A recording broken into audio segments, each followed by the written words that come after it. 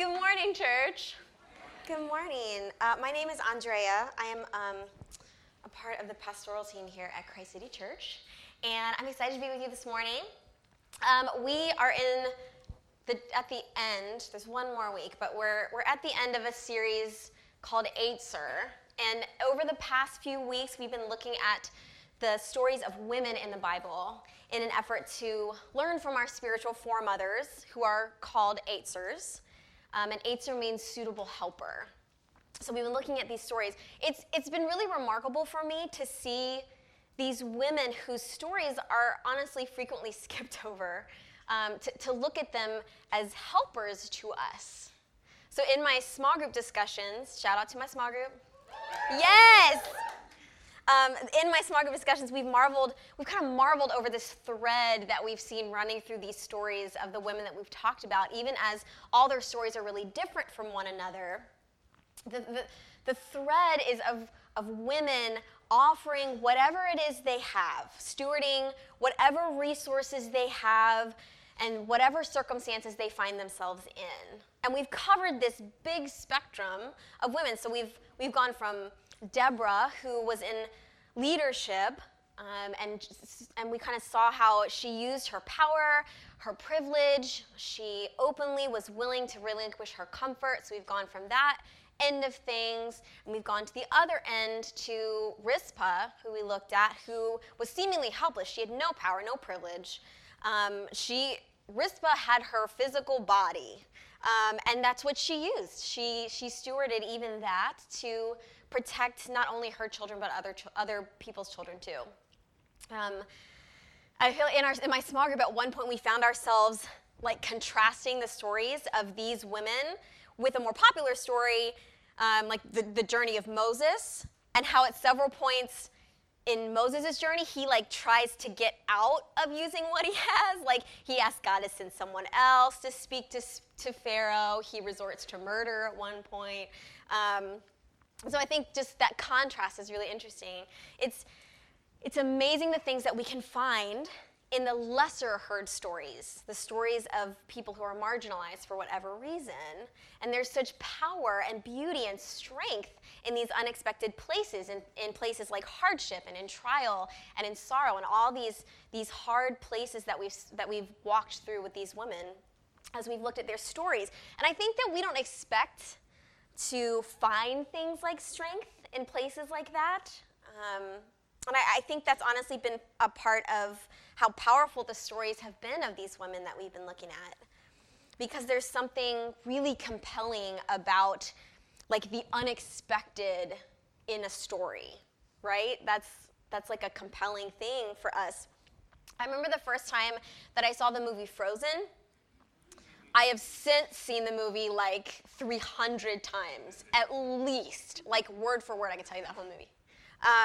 But I do remember the first time that I saw it. It was the first movie that I took one of my daughters to see in the theater. And I'd been hearing so much about how great it was. And I grew up on Disney princess movies, as a child of the 80s should. So I figured the music would be great. It would be this really entertaining, cute little story with some kind of moral lesson at the end. Even if it was just, don't give up. When the princess lands whatever dude is in the story, there's some kind of happy ending. So Jolie and I are in the theater, and we're watching it. And I remember as the movie's going, because I didn't know about it. I didn't know what was going to happen. I remember thinking that the trajectory that I felt like it was going wasn't like classic Disney princess. And I was starting to wonder, where is this going? Which you don't expect in a Disney princess movie, because you know where it's going. And then, at the end, to my surprise, and spoiler alert, if you have not seen Frozen, spoiler alert, the solution to the Frozen problem in the movie wasn't what I thought it would be. Instead of it being a prince and a princess coming together to fix something, it wasn't through that kind of love. It was through the love of sisters, which I, of course, I think in the theater I gasped, and Jolie's 3. I gasped and then started crying because I have both sisters and daughters. So I was like, oh my gosh, this is the most beautiful, unexpected movie. But honestly, Frozen was a hit. I mean, don't get me wrong, the music is really good, even though I don't ever want to hear it again at this point. But I think a part of the reason why people raved about it so much was because the resolution of the story was really unexpected, especially for a Disney princess movie. So there have been a lot of unexpected findings for me this week in preparing to preach today. I will not lie. It has been a hard week. Today, we're looking at the encounter of a woman identified as the Syrophoenician woman. We're looking at her encounter with Jesus, and we're going to explore this idea of finding the kingdom of God in unexpected places. So the story can actually be found in two different Gospels, in Matthew chapter 15 and Mark chapter 7. We're going to be working mainly from Mark's version, but they're really similar. So I'm going to read the text. This is Mark 7, 24 through 30. From there, Jesus set out and went away to the region of Tyre. He entered a house and did not want anyone to know he was there. Yet he could not escape notice. But a woman whose little daughter had an unclean spirit immediately heard about him, and she came and bowed down at his feet. Now the woman was a Gentile of Syrophoenician origin. She begged him to cast the demon out of her daughter. He said to her, "Let the children be fed first, for it's not fair to take the children's food and throw it to dogs." But she answered him, "Sir, even the dogs under the table eat the children's crumbs." Then he said to her, "For saying that, you may go. The demon has left your daughter." So she went home, found the child lying on the bed, and the demon gone. So Jesus has been ministering all around the Sea of Galilee up to this point in Mark, and he sets out with his disciples for the coast in the region of Tyre. Oh, I don't know if you can see this, but I tried to provide you with a helpful map. So down at the bottom left is that little, lots of arrows, is the Sea of Galilee. Jesus' ministry, in Mark especially, you can follow him around the different sides of the Sea of Galilee. Tyre, where this story takes place, is up that big arrow to the right of Phoenicia, and right up to the top of it, that's where Tyre is. So it's on the coast. It's far away from the hub of where his ministry has been. And you know, maybe he's retreating. That kind of makes sense. It's a coastal town. He's trying to get away. He's been doing a lot of miracles and healings, and so people are flocking to him. They're constantly looking for him. Either way, I think he's definitely hoping to avoid people. It kind of says that in the text, like he was hoping that no one would know he was there. But word about him has spread, and so he's approached by this woman who is in the area asking for help because her daughter is being tormented by a demon. And then the two of them have this exchange in which it seems like Jesus isn't going to help her at first, but then the woman turns his answer back on him, and then he ends up helping her. So, seriously, this has been such a hard passage to study. I was so amped about this series. I was like, yes, women of the Bible, like, Aether. And then, like, we all kind of got our assigned date and, like, lady. And then I started doing some preliminary readings on the Syrophoenician woman, and I was like, oh, no. There are a lot of different implications to be considered in this story, especially in the verbal exchange between Jesus and the woman. So, like, was Jesus never going to do it? Did the woman change his mind? Was it just a lesson for the disciples who were probably with him? To be honest, there's a lot. To be honest, I really did have some pretty strong initial reactions and feelings to this exchange. It's hard. It's hard to read. Marissa, a few weeks ago, when she was talking about Hagar, she was really open with us about how she struggled to deal with Sarah and Sarah's privilege in the story of Hagar. And similarly, it's hard for me to see strong, dehumanizing language which compares a group of people to animals, even in an analogy. And I mean, this is only heightened by our current context, I think, too. And I have really struggled this week with what to do with that. I read a lot of commentaries about this particular passage, and I sort of found one of two things that people try to do with this hard word, with this hard piece of scripture. It's either assumed that, one, somehow we today are more like aware or more knowledgeable or smarter or like more woke than Jesus was. Like Jesus was like some kind of sexist racist. Or, so that's one side, or the other side is explaining it away the words of Jesus are defended using semantics or like a general, it was just culturally accepted, like a gloss over. I don't want to do either one of those things today. What I do want to do is emphasize the importance of leaning into hard scriptures like this. We don't run from them. They're not invaluable to us. Even if you don't come out with concrete answers every time, we have to engage with hard scriptures like this. I don't think that coming out with concrete answers is the point of reading the Bible. And I struggled with all these thoughts out loud in our sermon planning meeting and in a couple of the meetings. And we didn't come to any definitive answers in those meetings either. So I want to just be really upfront with that.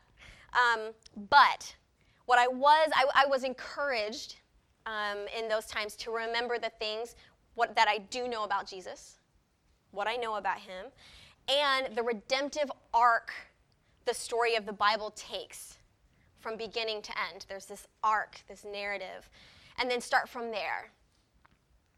So knowing that when we read the Bible, it's important to remember the context of each individual story. So we can't just read the story, like pluck it out and read it and be like, oh my gosh, like this is really hard, never mind. We have to take it with the entire context of the story because there is something in it for us. So that's where I want to start this morning as we look at the Syrophoenician woman's story. Cool? All right, so as I said already, this story is in two different Gospels. It's in Matthew and in Mark.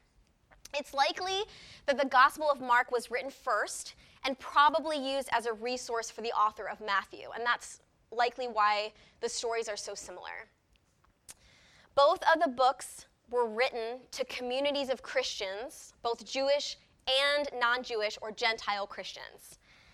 These groups of Christians were likely being persecuted for being believers, and this probably happened years after the stories that are recorded happened. I think we forget about when, like the timeline of when things were written in the New Testament because of the order they appear like in our Bibles. It's like, oh, well, the Gospels are first, and then like we get to Paul.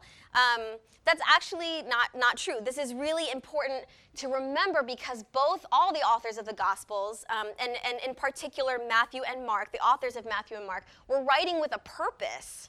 They were writing with specific intentions to a specific audience, and they were crafting a story that had an arc, so they weren't writing in a vacuum. In the early church communities, there was still a discrepancy over who was in and who was out, like this argument over kingdom priority. We see this both in the message of the gospel writers and even in Paul's letters, some of which were actually written before the Gospels were written down. So Paul's language about how Jews and Gentiles are one in Christ, like in Galatians, points to this discrepancy and this kind of point of tension. He says there's no longer any hierarchy or priority over who's in and who's out.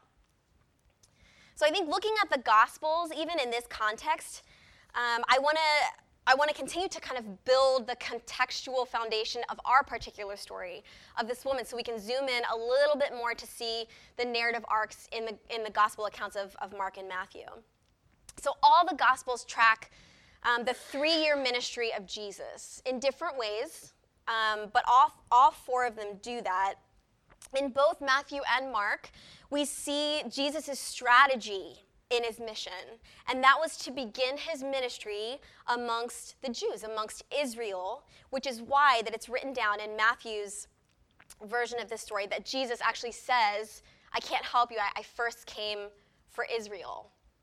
Jesus began his ministry with a priority on the Jews because they should have been the most receptive. They were the ones who were looking for the Messiah. Though it becomes clear very quickly through his interactions with non-Jews that the intention, that Jesus' intention is actually for the kingdom blessing to be for all people. And this shouldn't be surprising. This is faithful even to the promise made to Abraham back in Genesis 12 that he would be a blessing to all people. So looking at the books as a whole, not just the individual stories in them, it becomes clearer that the kingdom Jesus is inaugurating is not exclusively for Israel or for Jewish people, but also for non-Jews, also called Gentiles. It's for both.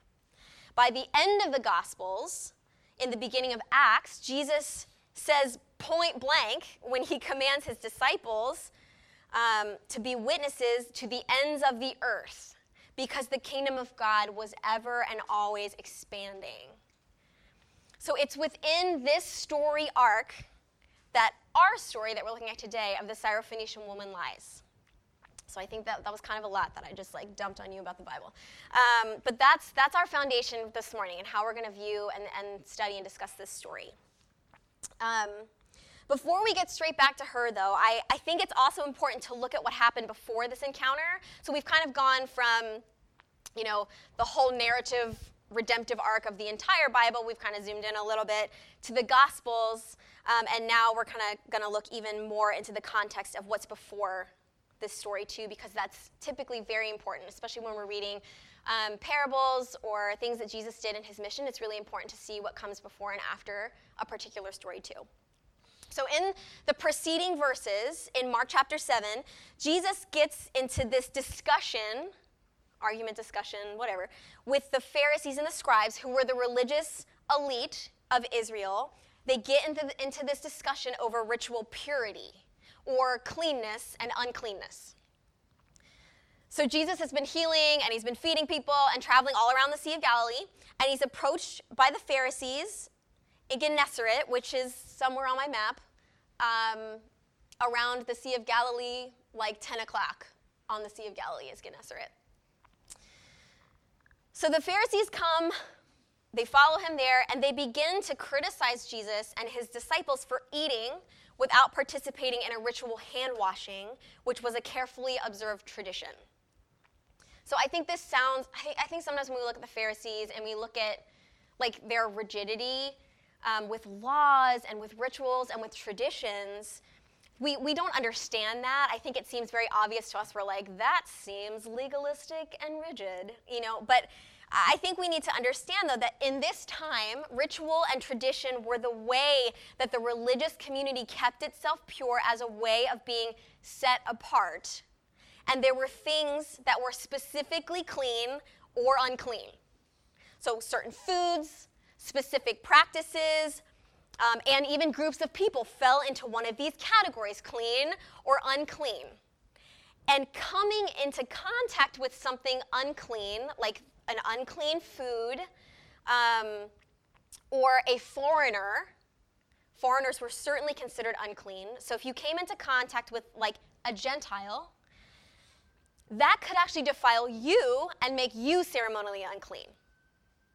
And then there was this whole big process for getting ceremonially clean again.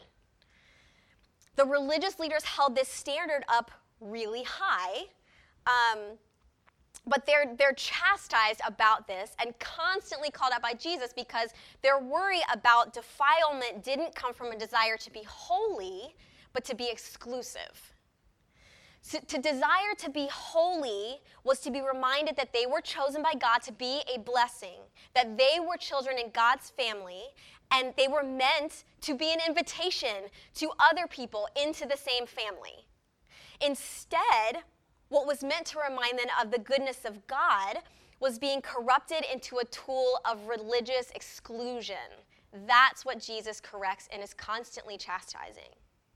So in the first verses of Mark 7, we see Jesus rejecting religious exclusivity and empty ritual because it came with no inner transformation.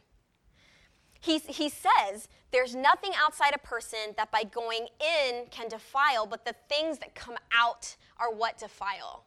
So it's what's already in. He's rejecting their whole framework, and in doing so, he's beginning to challenge the places where the kingdom of God was supposed to be found. It was supposed to be found in this outer cleanness, this purity, this ritual purity. So last week, Justin talked about Mary and the upside-down nature of the kingdom of God. So this place, the kingdom of God, is where things tend to get reversed. The last shall be first, the least shall be greatest, and the opposite of that, the first shall be last, the greatest shall be least. And we see this here too. Jesus calls the Pharisees hypocrites, but he commends the Syrophoenician woman on her great faith. So her story stands in juxtaposition to Jesus' encounter with the Pharisees. She is an outsider, an unclean foreigner, a Gentile, but she's the one that displays a faith that Jesus commends. Where we, the reader, and the writer's original audience expect to find model faith would be in the religious elite, so those who had spiritual authority in a religious framework based on purity. And this is where the Syrophoenician woman stands for us as an Eitzer, as a suitable helper, because she models for us true faith in places where no one expected to find it. So now, let's return to her story. So from Gennesaret, Jesus set out and went away to the region of Tyre. He entered a house and didn't want anyone to know he was there, yet he could not escape notice. A woman whose little daughter had an unclean spirit immediately heard about him, and she came and bowed at his feet. Now the woman was a Gentile of Syrophoenician origin. So besides the fact that she's a woman, which has implications in its own of marginalization, there are only 3 pieces of information in this whole exchange. It's not very many verses, but there's 3 pieces of information that give us insight into who this woman was. And I think that each of those 3 things reveal an unexpected place to find faith.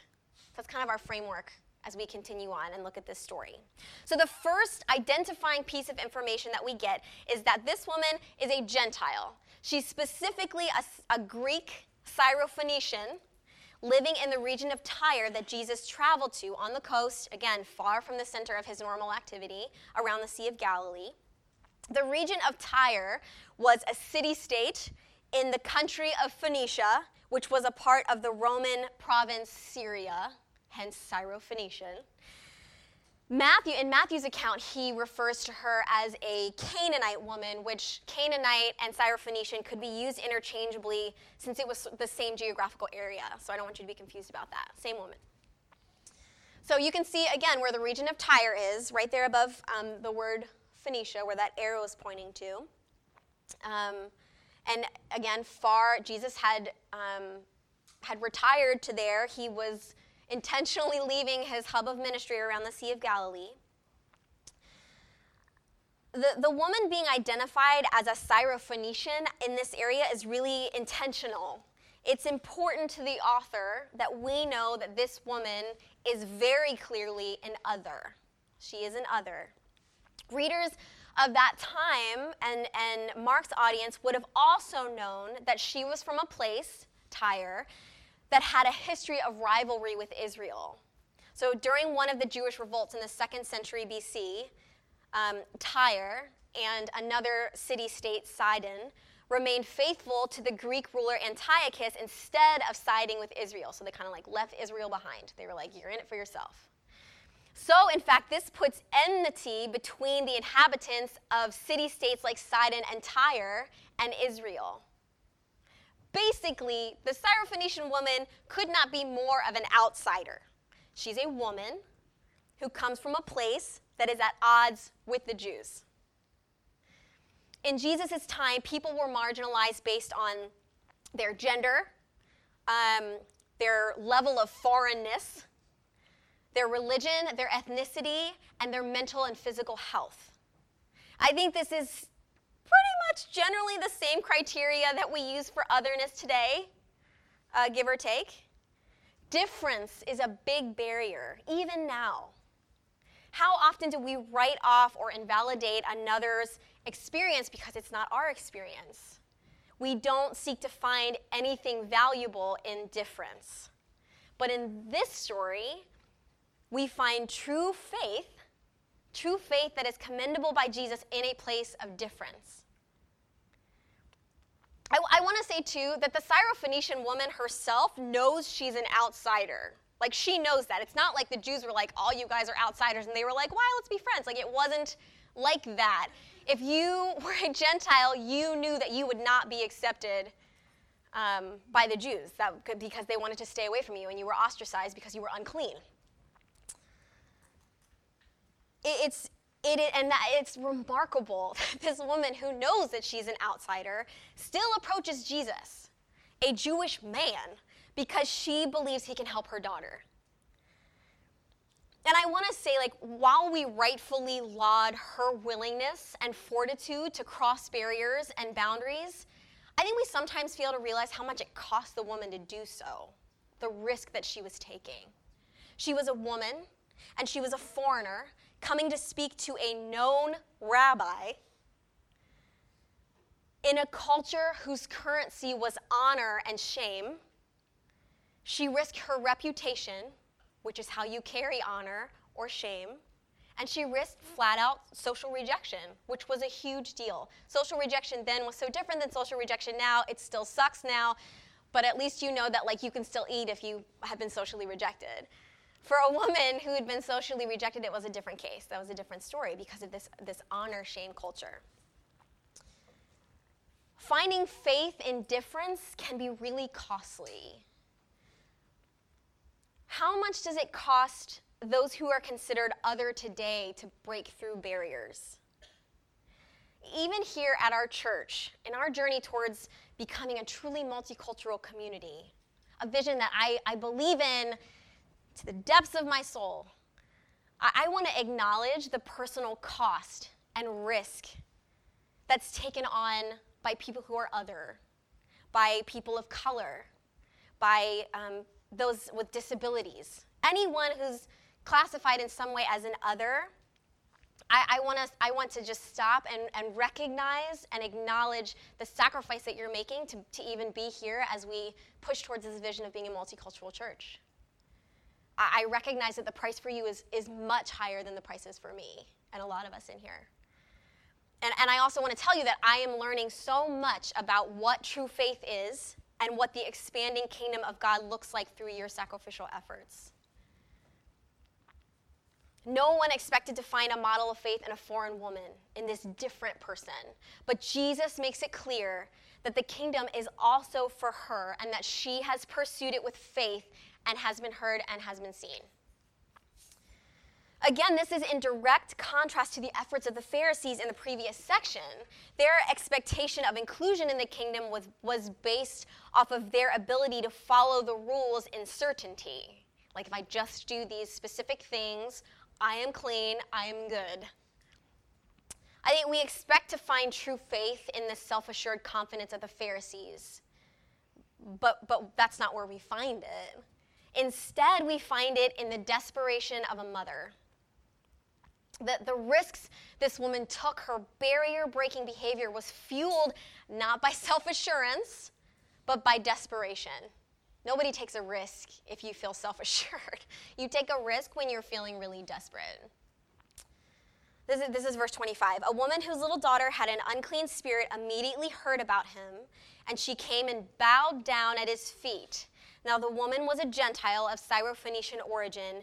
She begged him to cast the demon out of her daughter. So the second identifying piece of information about the woman in this really short story is that she was a desperate mother. Her daughter was being possessed by a demon, and she was desperate for help.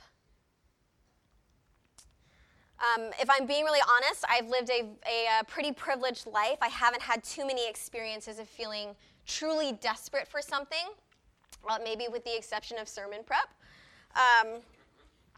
But I can say that I have definitely felt the most desperate I've ever felt when I was looking for help for my kids, for sure. So when Jolie was 13 days old, Jolie's my oldest.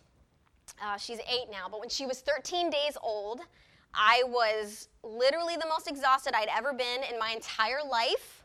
I was still healing from birthing her.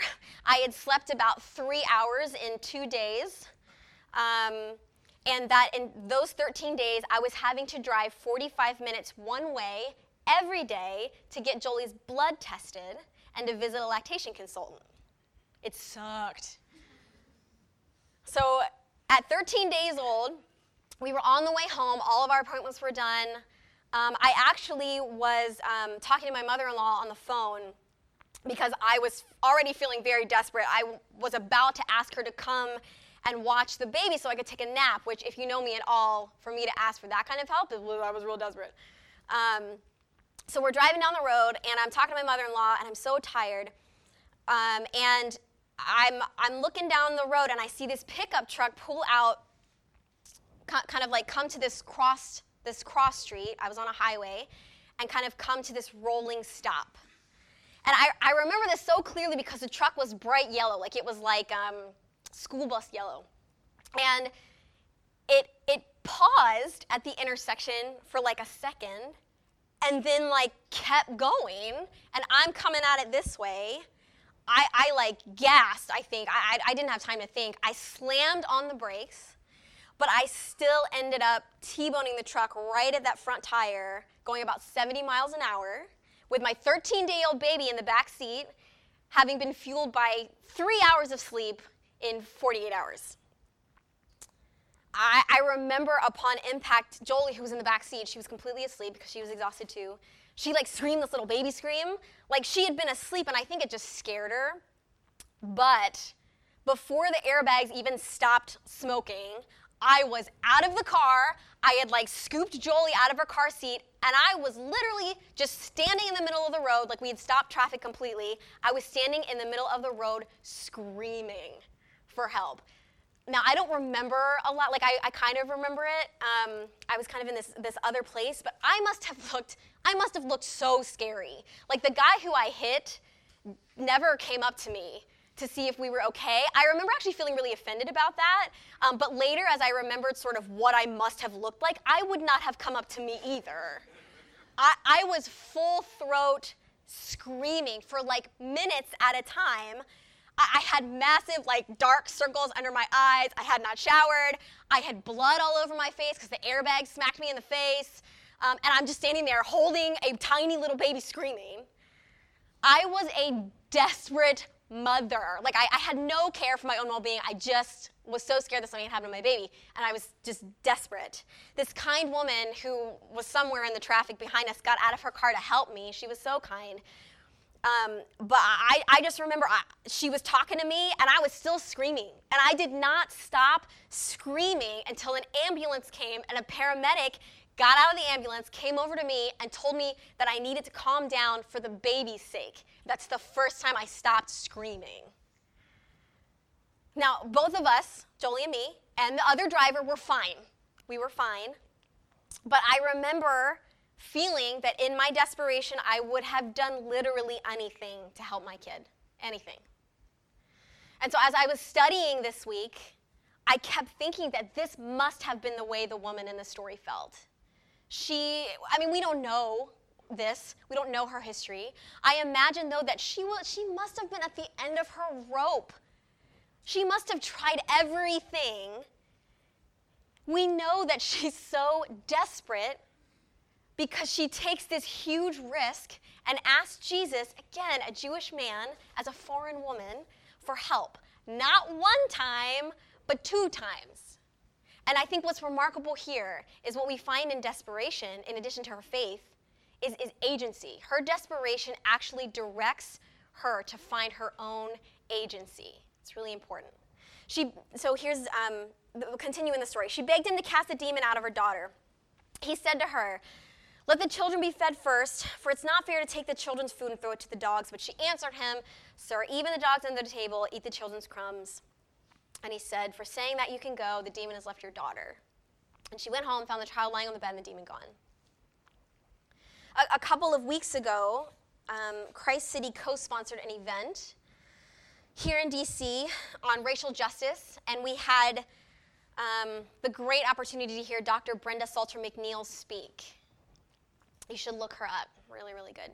Brenda Salter McNeil talked about what it really means to be desperate for the kingdom. She referenced that song from the 90s that so many churches sung every week. Do you guys remember? It's like, "And I'm desperate for you." That one? You remember it? Because y'all sung it like a bunch, didn't you? We sung it so much. She said, she's been doing racial justice and racial reconciliation work for a long time. And she said that I remember when all the churches were singing that song over and over again. But then she called us, the collective church, she called us out for singing something that maybe we didn't really mean. Maybe we're more like the Pharisees than we thought, with a short-sighted vision of just how far the kingdom can reach because we want to be able to see it all and have control and be comfortable in it. At some point, we find a way to just make it work or come up with a Band-Aid solution, and we stop asking and we stop seeking the kingdom because we're not desperate anymore. And when we're not desperate, we lose sight of our own responsibility and our own agency in the kingdom.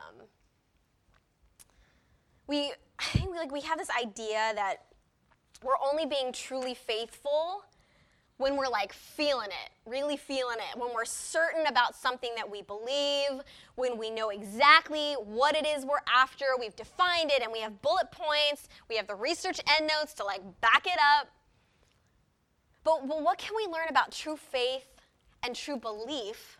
And true belief is an action, not just an intellectual acceptance of an idea.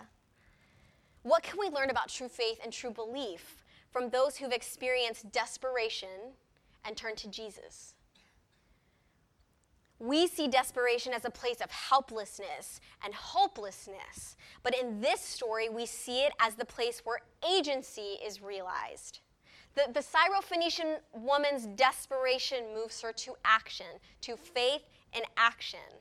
And we're left to consider that perhaps we can't experience true faith without coming to a place where we've exhausted all of our logic and all of our efforts, when we have no answers, and we're desperate for something outside of ourselves that we cannot conjure up. Maybe that's where we see the kingdom of God at work and find our own capacity to be an agent of the kingdom.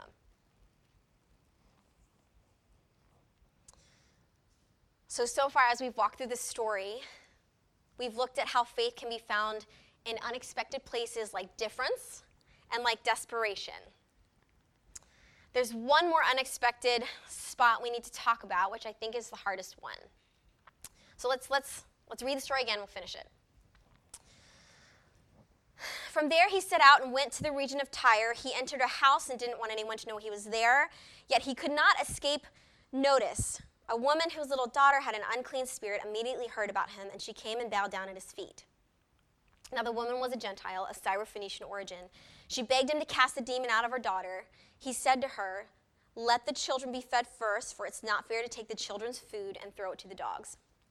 So this is the part of the story and the analogy in which Jesus uses children sitting at a table eating and dogs as scavengers. And this analogy is alluding to Jesus' missional strategy that we already talked about, that first he came for the Jew and then the Gentile, for everyone. But first the Jew, then the Gentile. So looking at this in the context, the bigger context as we have, his harsh language here is perhaps not referring to the worth of the woman, but alluding to the previous conversation about cleanness and uncleanness. Purity and impurity. So like we talked about before, the view of the Jews towards outsiders, Gentiles, was not just intolerance, but in many ways it was full-out disgust. Dogs, in the time, dogs were mostly street scavengers. They carried diseases, and they were literally filthy, like they were literally not clean, and they ate what other people did not find acceptable. Jesus' analogy redirects us to remember the conversation that he had with the Pharisees before this story and their view of those who were considered unclean. Like the Gentiles, they were disgusting, they were unacceptable, and they were to be avoided at all costs. So we talked about finding faith in difference, but what then of finding faith in places that disgust us? It's an unexpected place, for sure, but I think for a different reason. Finding faith in a place towards which we feel disgust is less about being surprised that we find it there, but it's actually about how we expect not to find it in a disgusting place. We actually actively do not look in those places because we are certain we expect not to find faith there. The woman knew how she was viewed, but in her desperation, she pushes through this barrier, even this barrier of disgust, indifference. She accepts that she may be viewed as lesser and held in contempt. So verse 27, she begged him to cast the demon out of her daughter. He said to her, let the children be fed first, for it's not fair to take the children's food and throw it to the dogs. But she answered him, Sir, even the dogs under the table eat the children's crumbs. And then he said to her, for saying that, you can go. The demons left your daughter. And she went home and found her daughter, and the demon gone. So basically, the Syrophoenician woman's like, all right, fine. I accept that I am not a Jew, and I am an outsider, and I get how gross that is to you. But I am desperate, and I think that this kingdom and the power that you bring to bear is for me too. She is desperate for the kingdom to extend through barriers of intolerance and even disgust. And by granting her request and healing her daughter, Jesus confirms that is exactly what the kingdom does. It breaks through those barriers. I think it's human tendency when we're reading any kind of a story to look for like who we relate to in the story. Most often, we want to be the protagonists. At least I do. You also, yes, you also do. We want to be the hero of the story, whoever that is. The writers of the gospel knew this too, and they used this tendency to highlight the impact of the upside-down nature of the kingdom. Who is the hero of this story? Who is the hero of this whole chapter? It is not the religious elite, but in a great reversal, it is the desperate Gentile woman. When we consider what this story means for us, do you think that you are her in the story? Are we like the woman who's desperate for the expanding kingdom? Or conversely, and harder, are we like the ones Jesus rebukes because we've become the gatekeepers? This woman, as an answer to us, exhorts us to not become the ones who shrink the kingdom of God into something that we can hold, who act as gatekeepers to the kingdom, but instead to live into the kingdom's expanding nature. We must pray, we must look for God's kingdom everywhere we can, bringing it even to the fringes if we have to, because we know it's there, that the kingdom is there even in places that we consider filthy or uncomfortable or even disgusting. In the current happenings in our country, it's been easy, I feel like, to spot those who are being marginalized to this extreme place. It has been really difficult for me to engage with and talk about the family crisis at the border and the blatant oppression that group of people is experiencing. It brings up a lot of feelings. I mean, the parallels between what we're talking about today, the story of this Syrophoenician woman and her desperation as a mother, and those parents who are desperate for their kids, they're almost too obvious. Like, I almost didn't mention them because it's like, well. And I want to be clear, and I want to say that we certainly can't miss seeing the ways that those people in crisis at the border model faith to us in their desperation. We cannot miss that. The kingdom of God is expansive enough to include those on the other side of national lines drawn by human beings. And when I pray about this situation, I'm desperate for the kingdom to keep expanding to include them. That's what I'm asking for. Yes, God, in the expansive nature of your kingdom, let it keep expanding. Let it include them. But I want to say something hard here, and this is really it's for me, and I think it's for us. If we're going to talk about the kingdom of God expanding, its expansive nature and who it includes, it also reaches those who you view with contempt and disgust. The people you marginalize, even in your own heart for whatever reason. You know, those people who you see as ignorant or dangerous or callous or racist or sexist or across the aisle or ungodly, just those who are so different than us that not only do we not understand them, but we actually look at their views and perspective with contempt. If the Syrophoenician woman has taught us anything, it's that we can't define who's in and who's out. Are we desperate for the expanding kingdom to include those people too? Do we pray for the kingdom to expand that far? Or are we just hoping and praying for the defeat and shame to come upon the people who we disagree with in disgust?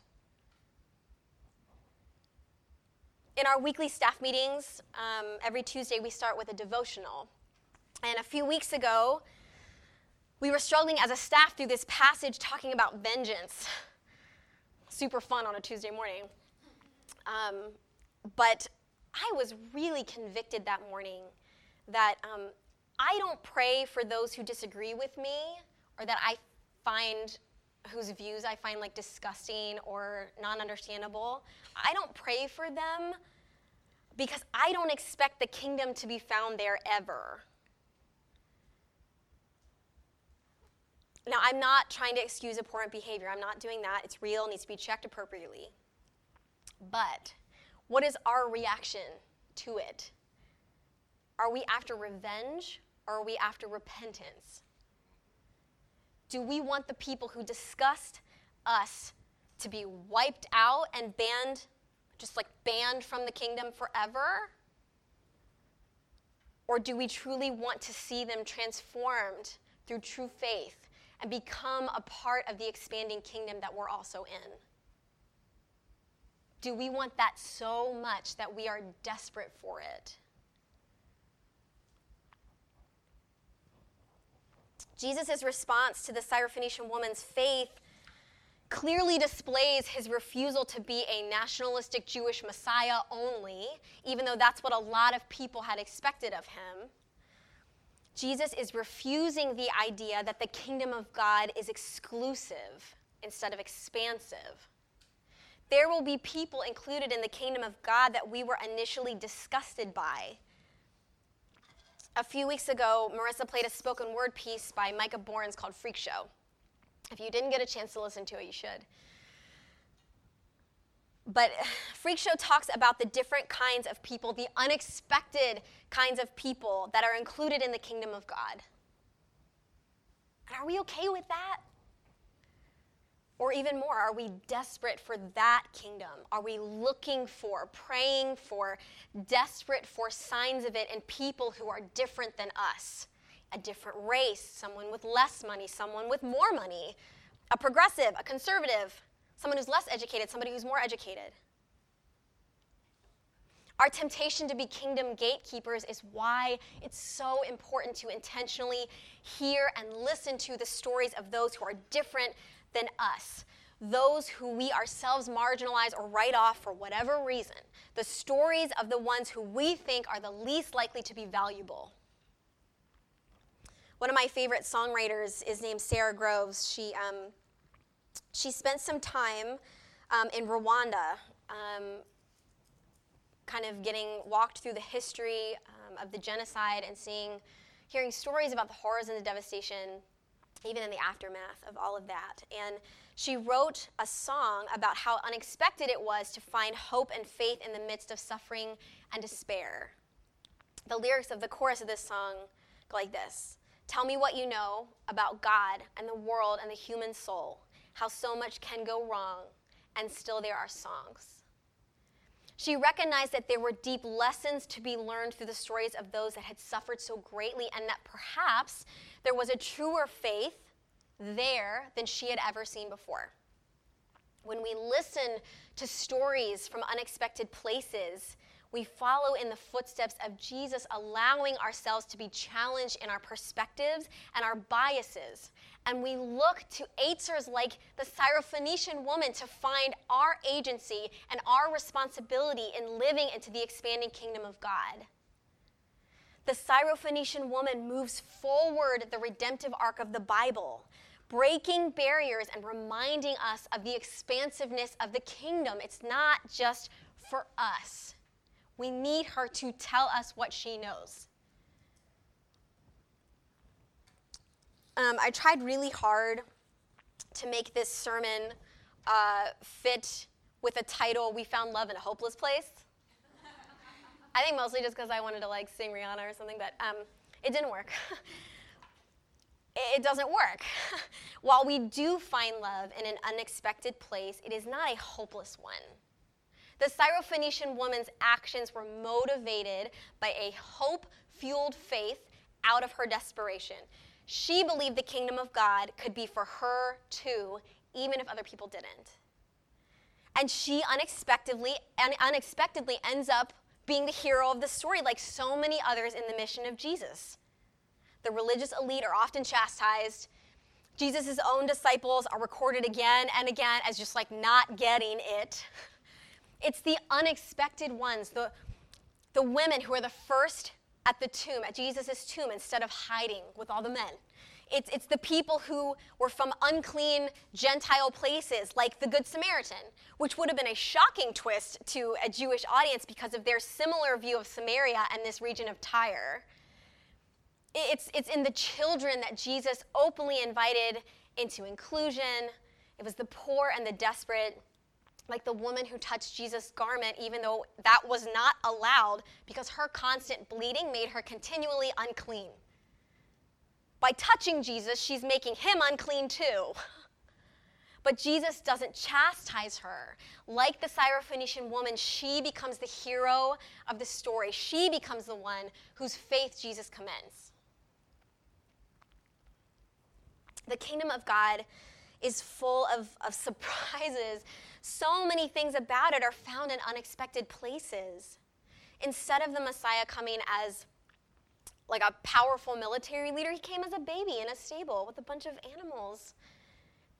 And instead of political domination, Jesus inaugurated the kingdom of God by living a humble life in which he served and then dying a criminal death so that those of us who are viewed as outsiders could be made children of God. None of this was expected. So just to kind of conclude and challenge us today, we have to get used to the fact that the kingdom of God is in the unexpected places. And praise God for stories like the Syrophoenician woman who remind us of that. Will you pray with me?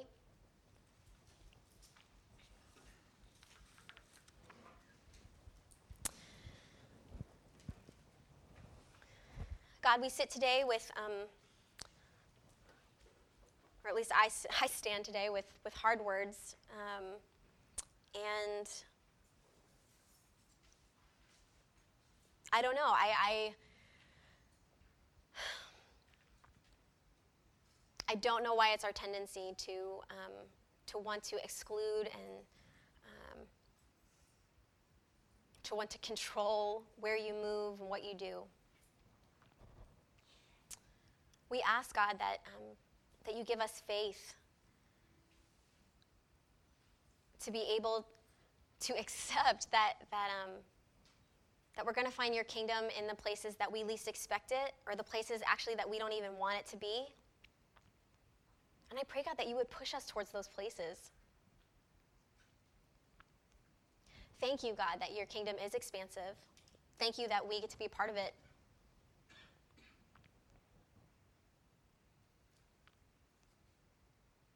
Thanks for the example of this woman whose name we don't even know. Thank you for the way that she models this kind of faith and teaches us about your movement and your work and your kingdom. We are grateful. Amen.